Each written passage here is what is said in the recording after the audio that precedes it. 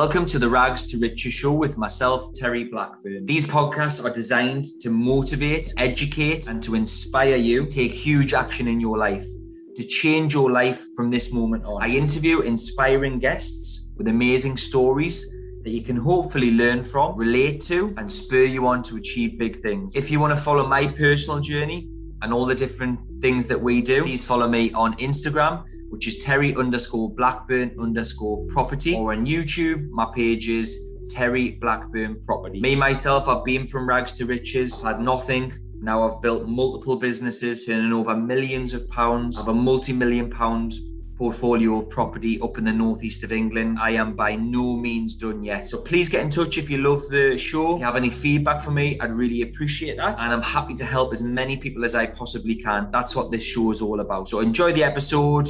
Take care. Have a fantastic day. And don't just take notes, take action.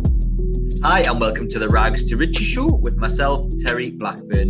Now, today's guest is a guy called SDDE Smith.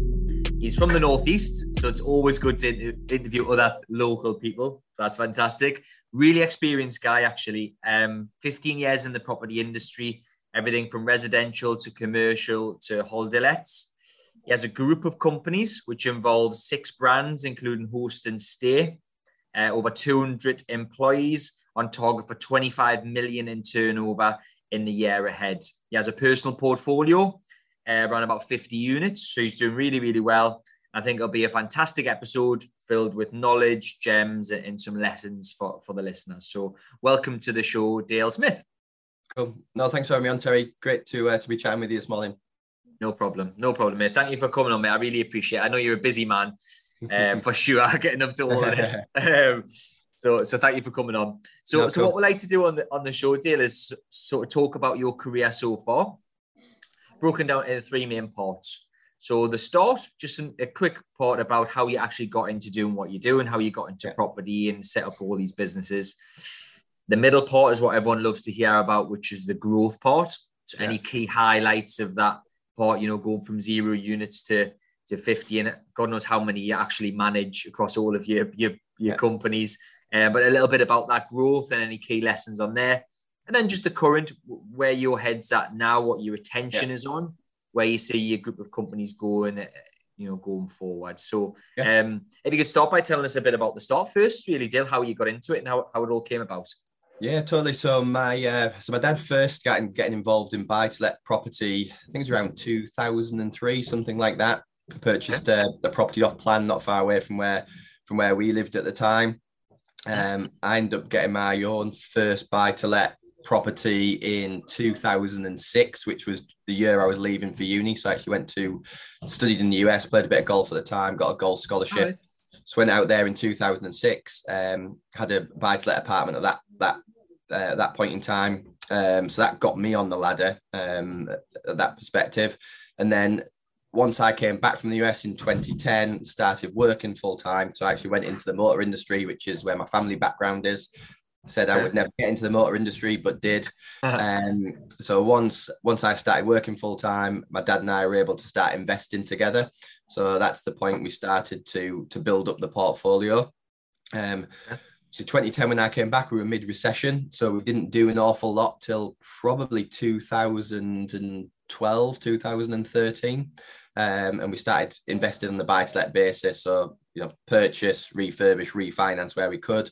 My dad had done a little bit of that pre-recession when it was quite easy and you could do same-day refinance and the good old days when anybody could make money no matter how much they knew or how good they actually were.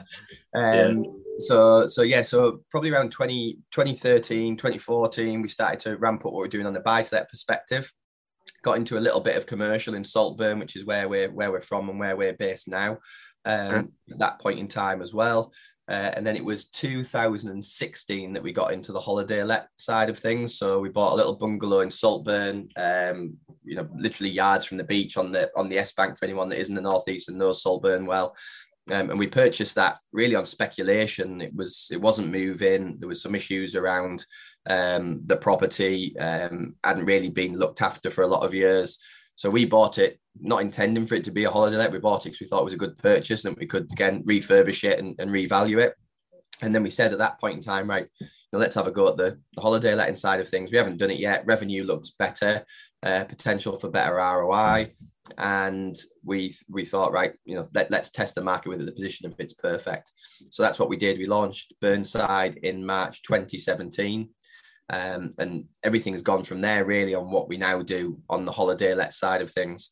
That launching of Burnside coincided with me leaving my commercial job. So I'd worked my way up in the motor industry from being a marketing executive to being commercial director at Peter Vardy, which runs a number of dealerships up in Scotland. So the buy-to-let portfolio and the bit of commercial we'd added had let myself and my dad, move away from full-time employment to focus on property. We didn't know what the plan was going to be at that point in time. We just both knew we loved property and wanted to do that full-time. Burnside launched March 2017, and we've really gone from there. We couldn't find a holiday let agent that offered the service we wanted. We wanted a full management service. We didn't know anything about holiday letting at that point. So we wanted someone that could do the booking generation, do the guest communication, manage housekeeping, manage maintenance. And that solution just wasn't out there in the market. So we said, right, we'll do this one ourselves. So my background is sales and marketing. So we put it on Airbnb, we put it on booking.com. We started to generate bookings. We did some of the cleaning ourselves. Plus we had some local people that we utilized for that. We brought a maintenance guy on because, again, with what we had on the residential side of things, we could have a maintenance person part-time that could look after our residential stuff and Burnside as well. So that was really the grounding for us in what we now do day to day in the host and stay business. That property, it was a good deal. We bought it at 180,000. We spent around 70,000 on it. It got its first revaluation at 325,000. So we added a good chunk of value on that. And that property today generates around 65,000 per annum in revenue. So, as an ROI, it's probably still one of the best deals we've ever done. That was the first. Kind of the key to the door of what we do now, ultimately. Yeah. Fair play. And you said it was sort of speculation that made you sort of look at it. What is it around the holiday list? Because I've, as a lot of the listeners will know, I've sort of ventured into SA the past couple of years quite heavily. Yeah. I personally think it's one of the best, if not the best, cash flowing strategy you can have. I find it quite enjoyable as well because kitting out these properties to a really nice standard. You don't do that on buy-to-lets and HMOs, right? You don't kit them out to that degree. But what is it for you that appeals about SA, and what would you say the main benefits of SA is? I think for me personally, because I'm very sales and marketing focused, I love that about BSA and the holiday lets, that you can manipulate price on a daily basis. You're right, interior design's a massive impact.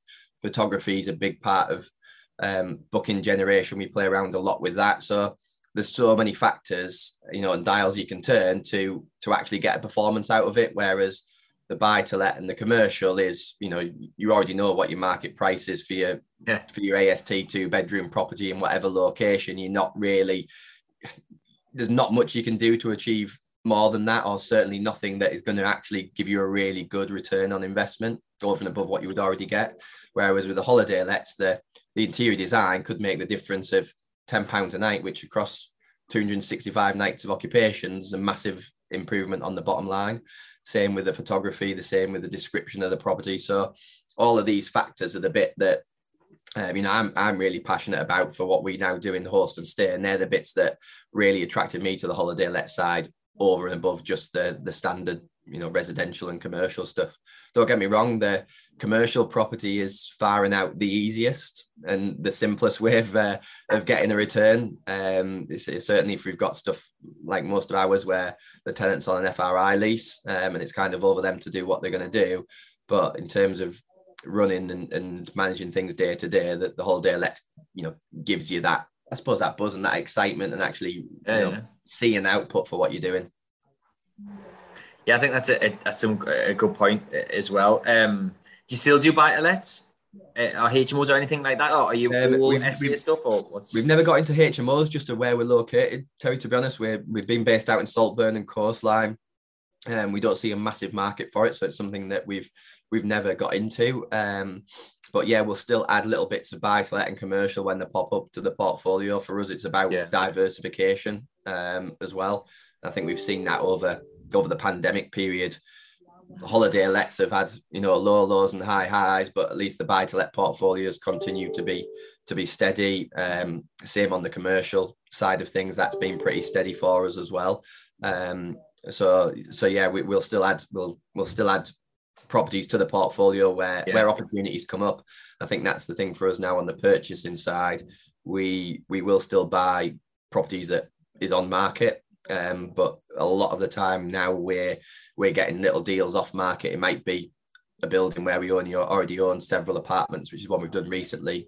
The last apartment in the block, the vendor wanted to sell, so it made sense for them to sell to us. So we'll pick up little things like that now, really, rather than always buying off market. But yeah, we're always still looking to add to the portfolio. Still looking good. Fair play to you. So how's it went from Burnside to quite a large portfolio personally, and how many do you actually manage for other people? I mean, it's obviously quite a large organisation, but so we manage just over 500 in the host and stay portfolio at the moment. Aim of the game this year is to double that to 1,000. So everything we've put in place really across certainly the last 6 months of last quarter of last year, is to get that infrastructure in place to double the growth again this year. But yeah, so we went from Burnside in 2017. We added another holiday let the back end of 2017. I think it was December time. And then at that point in time, we started to get other people we knew who had holiday lets asking us, they saw what we'd done with Burnside and asking us to start and manage for them. Purely on, off spec, really. It wasn't our intention to immediately go down that route. And then by December 2018, I think we had 9 holiday homes, combination of our own stuff and then others that we were managing for other people. Because it's probably worth saying on Burnside, when I had all the other holiday let agents come out, they were giving us quotes of income of between 20, 25 to 35 per annum. And we're doing, more than double that now. So our ability to generate revenue versus the competition has been one of our key selling points, really, and why a lot of people have moved over to us. So we had 9 units December 2018, and that's when we launched the host and stay brand.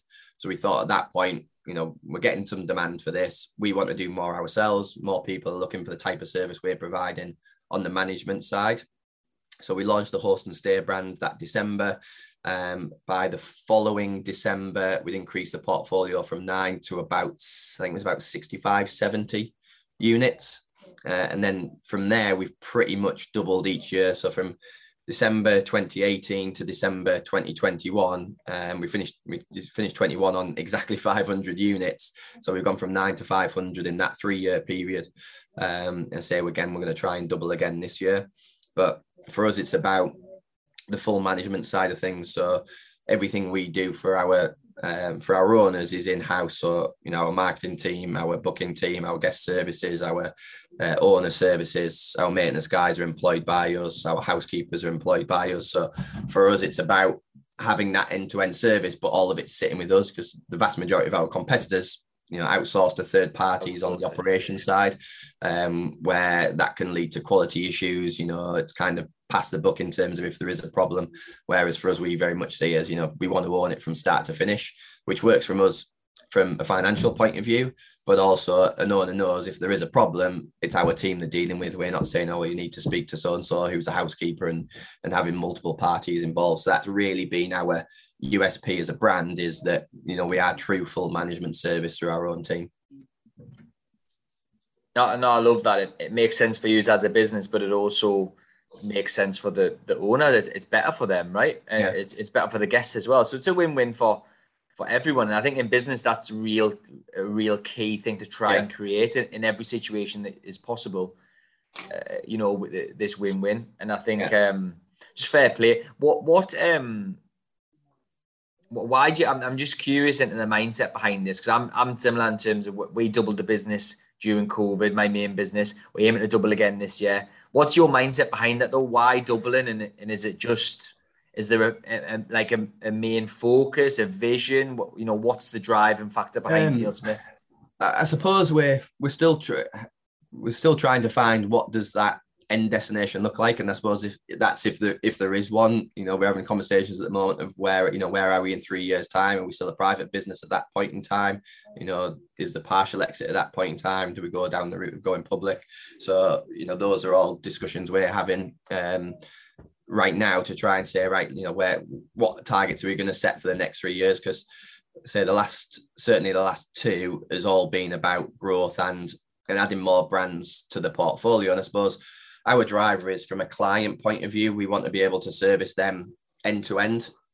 So across the SDDE Smith Group now, we've got Smith Legal, which is our legal business, mainly focused on conveyancing. Just about to open our second office now in Spennymoor as well for that business. So that's growing quite nicely. We have styled our interior design business. Again, that's come through us doing the design ourselves for our own properties, but clients asking for that service as we've developed Host and Stay. So we brought our design team in-house November 2020, launched Styled as its own brand last year. So again, that's that's a year of growth for our interior design business, because we want to bring in a lot more external work rather than just solely rely on what's coming in through the Host and Stay business. We have our construction business, Woodsmith, which does both residential and commercial projects. Again, so that could be working on a property that is for ourselves, or a block of apartments which is for ourselves, or it could be working for external clients. And then on the management side, we've got Host and Stay if the property is going to be a holiday let.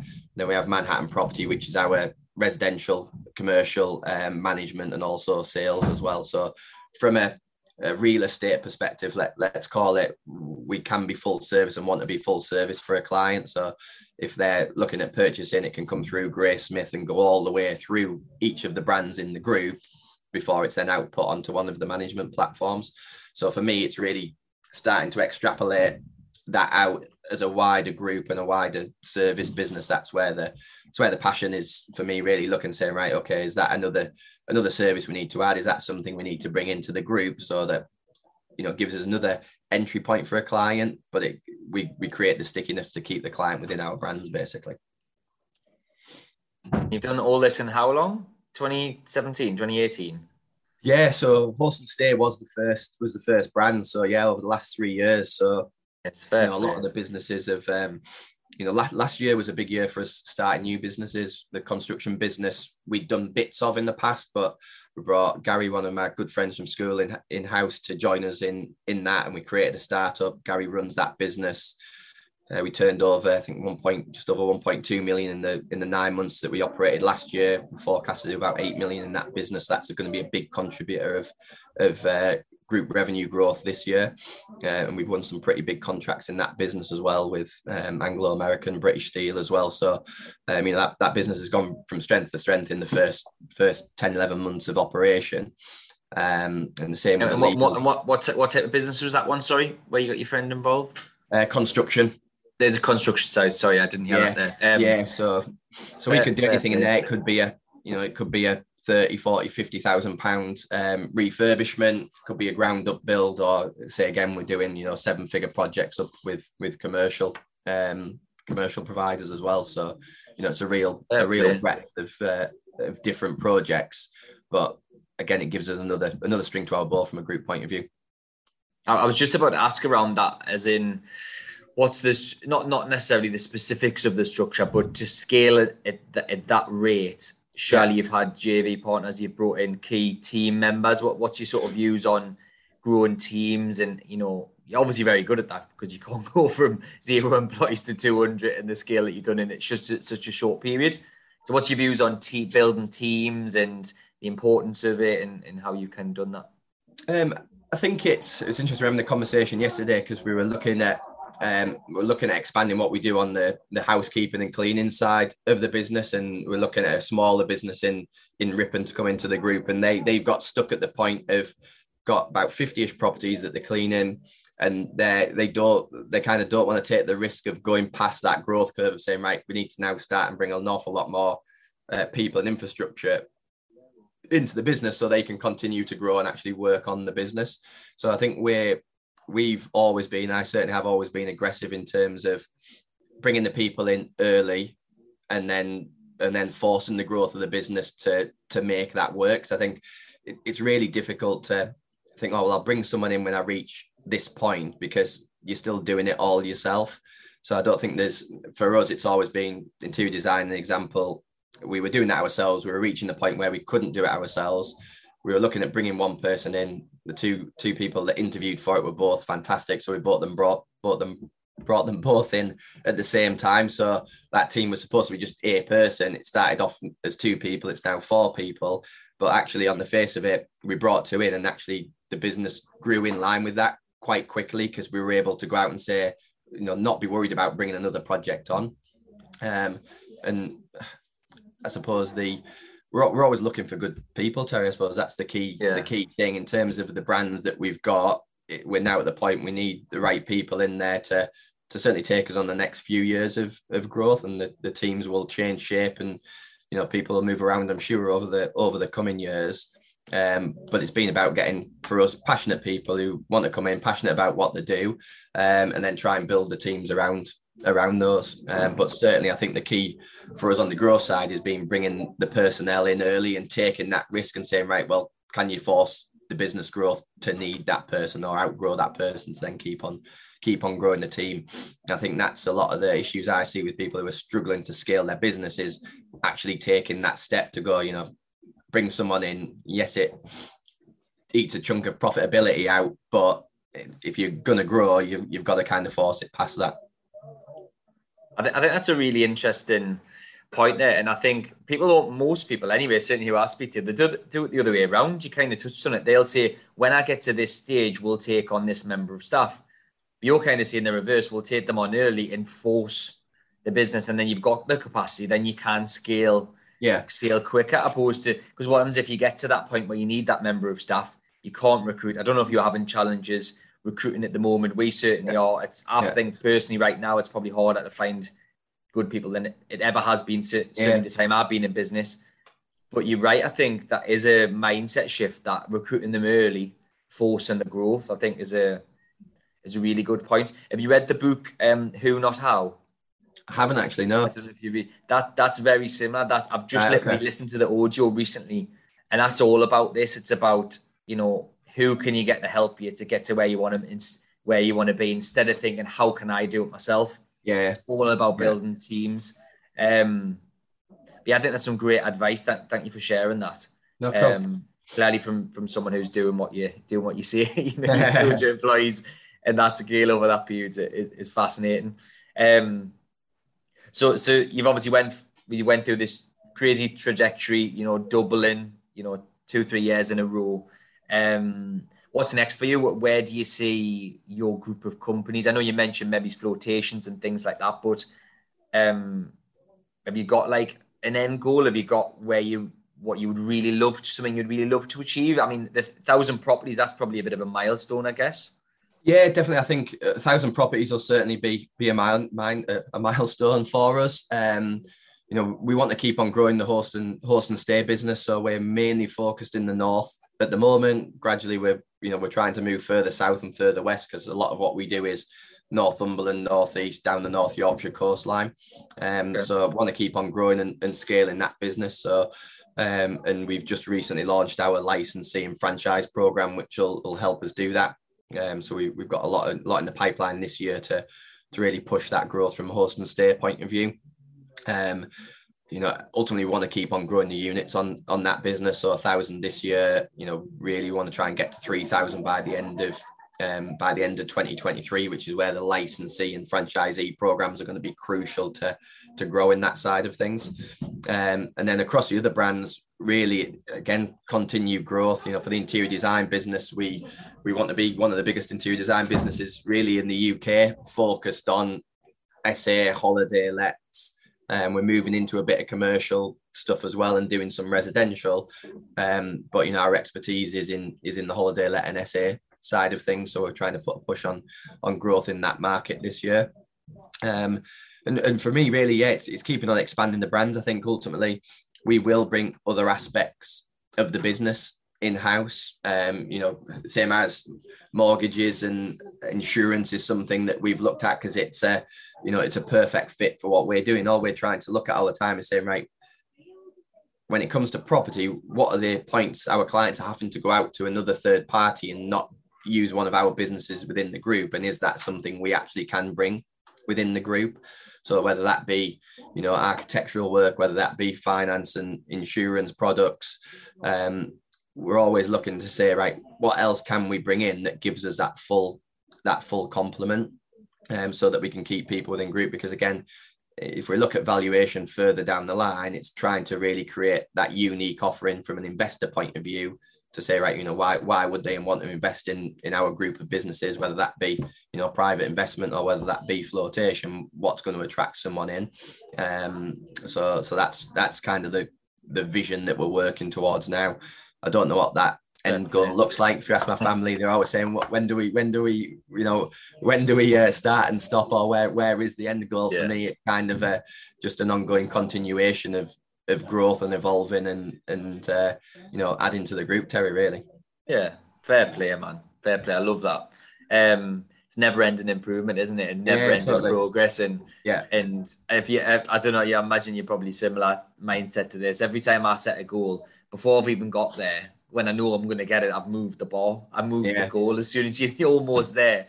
So then you never really get that I've done it feeling, because and if you do, it's like next. What's the next thing? And it's that mindset thing, isn't it? And dwelling on a win is a dangerous thing, I think.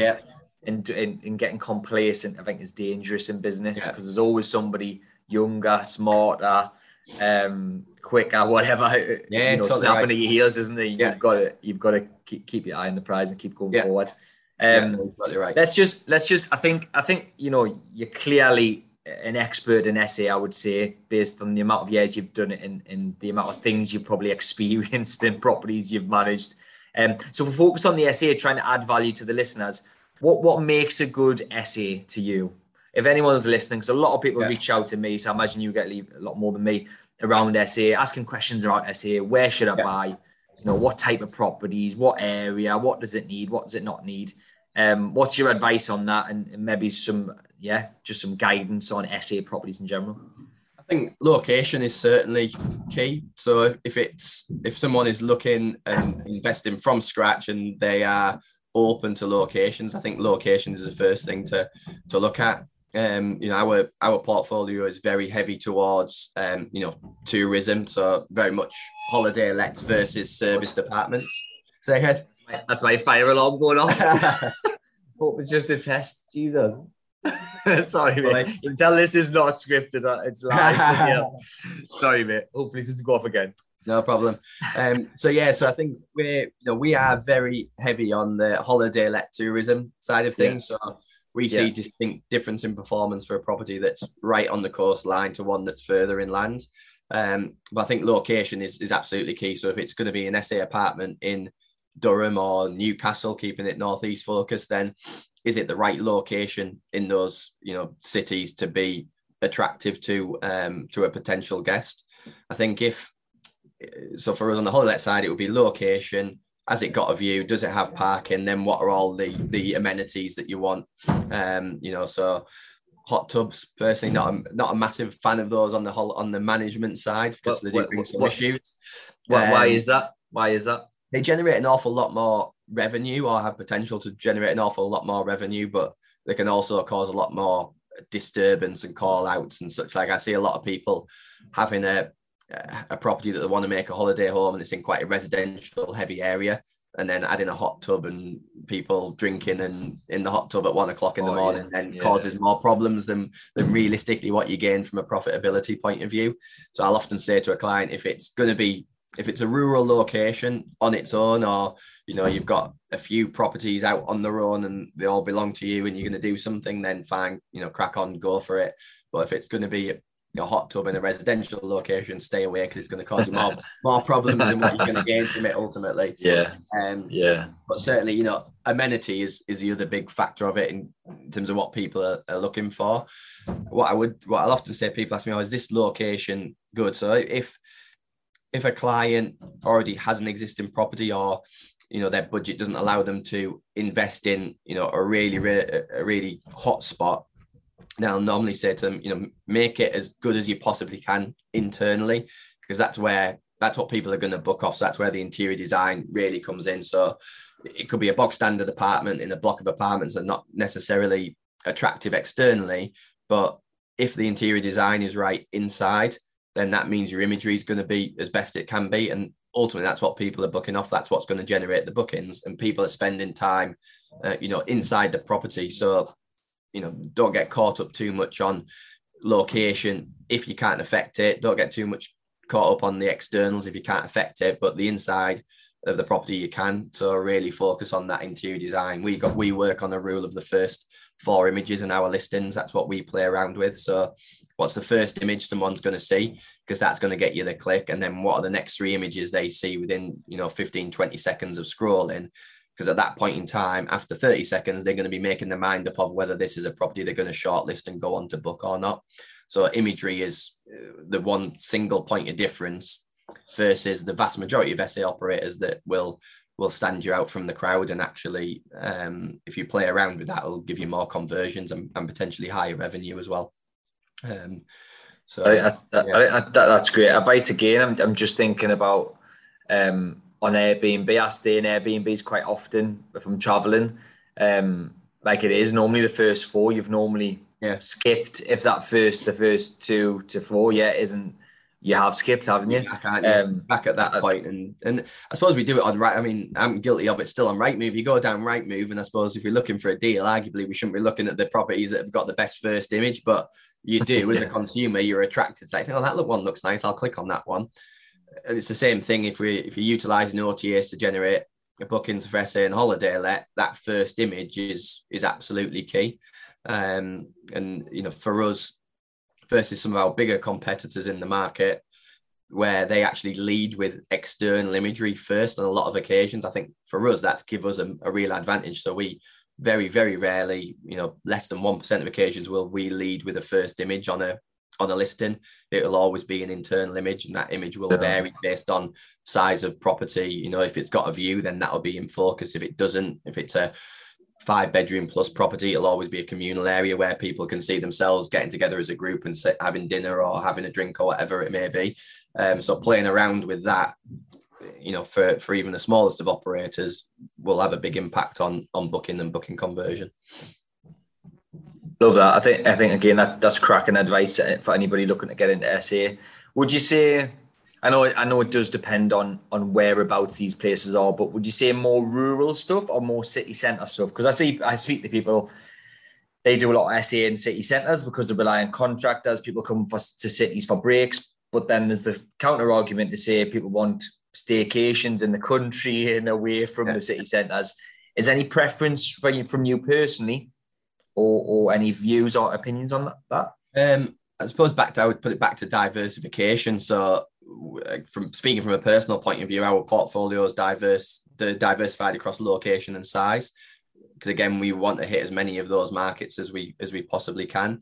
I think through the pandemic, we definitely saw rural and coastal locations come back first, then the smaller towns such as the Durham, Harrogates, Yorks, where let's say a little bit more history and culture to them, or the towns and cities where you go and actually go out, and walk. If the shops were still closed, you could still go out and enjoy the city and, go walking and kind of see what was going on from that point of view. Places like Leeds and Newcastle, we saw come back an awful lot later, and I don't think we've seen them fully come back yet versus where they've got potential to get to. So coastal rural has definitely performed better on that basis. And those locations where they're heavily tourist focused, we find we've got a better propensity to drive higher ADRs, so average daily rates. So people are willing to pay more to stay in properties in those locations, because it tends to be a tourism or a leisure trip where they'll pay more for that. If we look at the city centre stuff, again, better opportunity to drive longer bookings, which in theory could generate more profitability because you've got lower operating cost of housekeeping and maintenance services. I think with the cities, there is a bit more competition around price. So as I said, if you're operating in city centre, what are you doing to stand out above the crowd that's going to get someone to pay a little bit more to stay with you versus staying with a competition that is more in that, that middle market?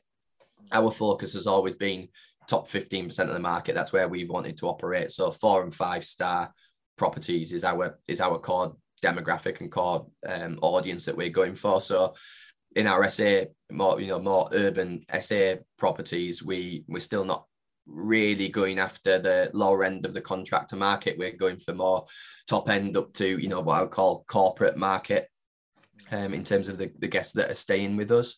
But, back to your question, is one better than the other? Not necessarily. I would have said over the last 2 years, coastal and rural has definitely been better because people have been traveling for leisure and they haven't been traveling for work. But back to the point, if you're looking to build a portfolio, I would 100% say diversify across those different markets, because the thing I like about the urban stuff is you can appeal to tourists, to contractors, to corporates, to parents traveling to see children at university. So you've got a real cross section of the market.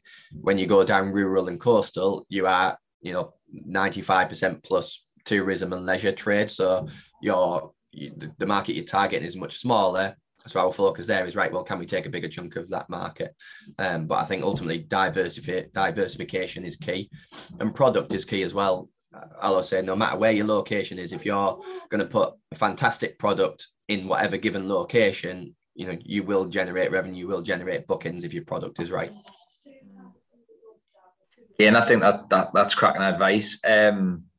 Because there's people online saying one or the other, but you're kind of impartial in this, and I think you've got a very validated. You're experienced enough to you manage 500 properties. I mean, you've probably seen every type of property in every location, certainly northeast, northwest, or wherever. So I think that's it. It's coming from an experienced person. So, what about size of property then? Is there any views you've got on that? Whether it's I've heard people say 2 beds is where it's at, and you put a sofa bed in the living room so you can sleep 6. Some people say it's all about the bigger ones. You'll get less bookings, but it's more profit. All this. What's your viewpoint on that, on size? Probably again, diversification. If that is the key. We've always looked at. So if you take the 1 bedroom market, 70 to 75% of stock is in that market. Easier entry point, so naturally you're always going to get more in that market. The one nice thing with the 1 bedrooms is that you've got a much shorter lead time from point of booking to check-in. So you've got more opportunity. You're not having to get the calendar stacked out far in advance to generate revenue for it. So if you've got 1 bedroom property and you get it going live, you've got real opportunity to drive bookings from 5 to 7 days out and get it going pretty quickly. If you've got a bigger property, you need a longer run in to actually get that first booking that's going to check in relatively soon. Because with the 1 bedroom properties, you've got that short check-in to booking to check-in window. Long property, you've got an elongated window, people booking well in advance.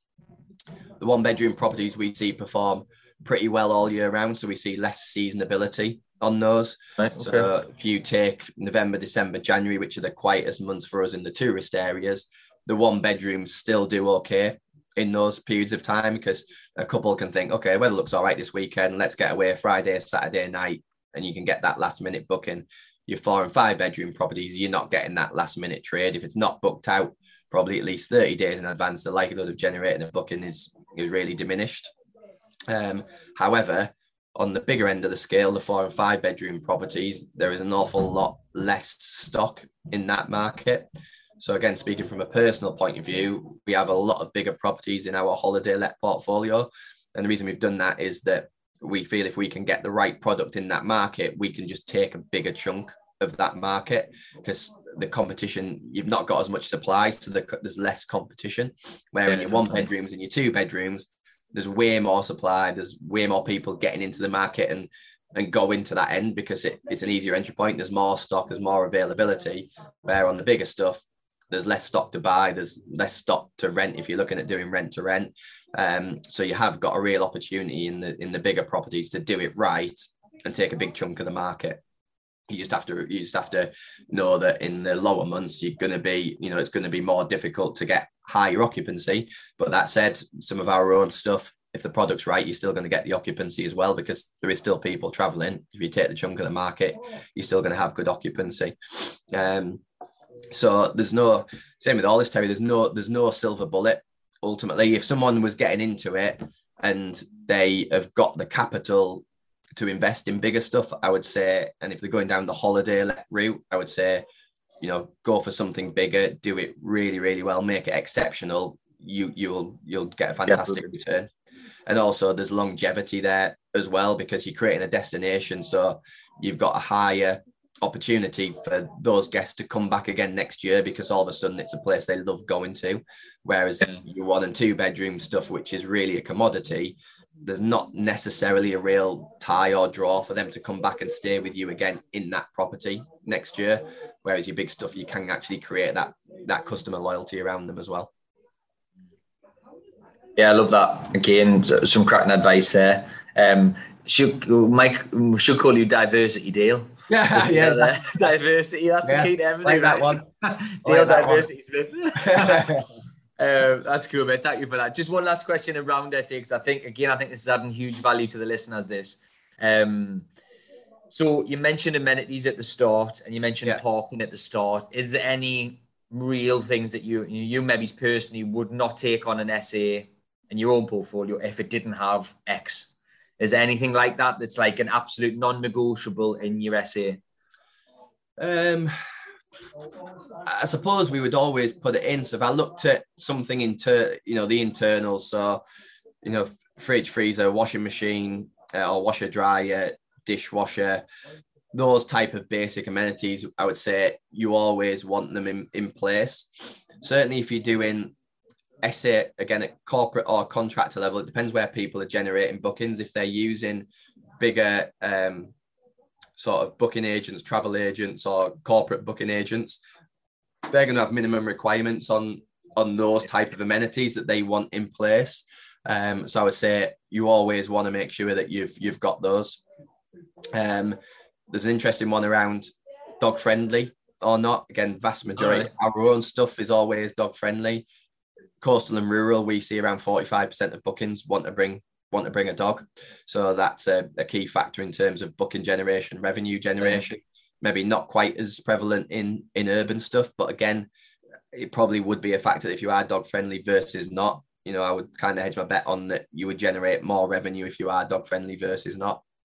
And parking depends on location. So for me, if we take Whitby, which is one of our biggest areas in terms of volume of properties, if a property has private parking in Whitby, that's a massive tick in the box, and that property will very likely perform better than one that doesn't. But on the flip side, people coming to visit Whitby know that parking is a premium and that it's not going to be a given at the place they're staying, so they're used to that, they know that. So it's not a deterrent on our side. If a property hasn't got parking, that's the norm. If it has got parking, that's a premium factor. And I would always say if a property doesn't have an amenity internally, we'd be looking and saying, right, we need to put that amenity in. If it hasn't got a certain amenity externally, so does it have outdoor space or doesn't it? If it doesn't, then I would always prefer that it does have outdoor space if it's a leisure guest that I'm trying to attract. If it's a corporate, probably doesn't really matter. So it's back to how good's my internal product over having that amenity missing, really. So hopefully that helps a little bit. It's a little bit roundabout way, but hopefully that helps. No, definitely. I think it's, again, these are questions that I regularly get asked, and I think I'm sure you do too. I think it's just trying to add as much value as we can on this episode to people who want to get into SA. No, that's great. Thank you for sharing that. So, I mean, I suppose I've got quite a lot of questions, you see. I want to just try and squeeze them in. I'm just trying to think which ones will add as much value as possible to people. We've covered location, we've covered types of properties, we've covered bedroom sizes, we'll cover the style of them as well. I was going to ask around, but we kind of covered that. You've said that interior design is really, really key to it. The first 4 photos, again, I think that's cracking advice. The dog friendly stuff, they've done the non-negotiables. I mean, what I would say next is kind of around what you see for, there's a lot of people talking about the staycation boom. It's going to stop when COVID stops, people are going to go abroad again, everyone's dying to get away, all this type of stuff. Yeah. What's your opinion on it? And what do you see for this staycation boom? Do you think it's going to stay around for a while? Do you think it's here to stay forever? Do you think it will dip? What's your sort of view on it? So I think pre-COVID, we were seeing year-on-year growth. So we'd only been operating a short while before that, but we'd seen from what Burnside was doing 2018 versus 2017, 2019 versus 2018, other properties in the portfolio, we were seeing year-on-year revenue growth. Occupancy, we weren't necessarily seeing lots of occupancy growth, but what we were seeing was, right, we can edge rates up a little bit higher. So we were learning from the previous year, thinking, right, we sold out too quickly there, let's hold rate a little bit longer. We can generate more revenue from the same asset. So we were definitely seeing an upward trend. That's obviously been accelerated through the COVID period, or certainly in the summer months it has been with being able to generate more occupancy at higher rates. I think we'll still continue to see that, because I think we'll have seen a lot of people that have stayed in the UK over the last couple of years that maybe go away a few times a year and think, one of those, we're going to stay in the UK and explore other places. So I don't think we'll see a big dip at all in terms of occupancy dropping off or anything like that. I think the industry, if we take the short let industry in general, it's still in its infancy, really, versus where the hotel market has come over, decades and decades of growth. The holiday let side of things, or the SA side of things, is still quite immature. So I think we'll continue to see people move towards that product versus, choosing a hotel. If we look at the hotel market at the moment, we've got a lot of big players in the market starting to put service departments into their product mix. That's becoming more and more prevalent, which leads to think, right, they're seeing future growth, and all the data and analysis they have, they're seeing that they have to start and play in that market if they're going to maintain or even get some market share back after a big drop off. I think also we're seeing a lot of convergence of different sectors.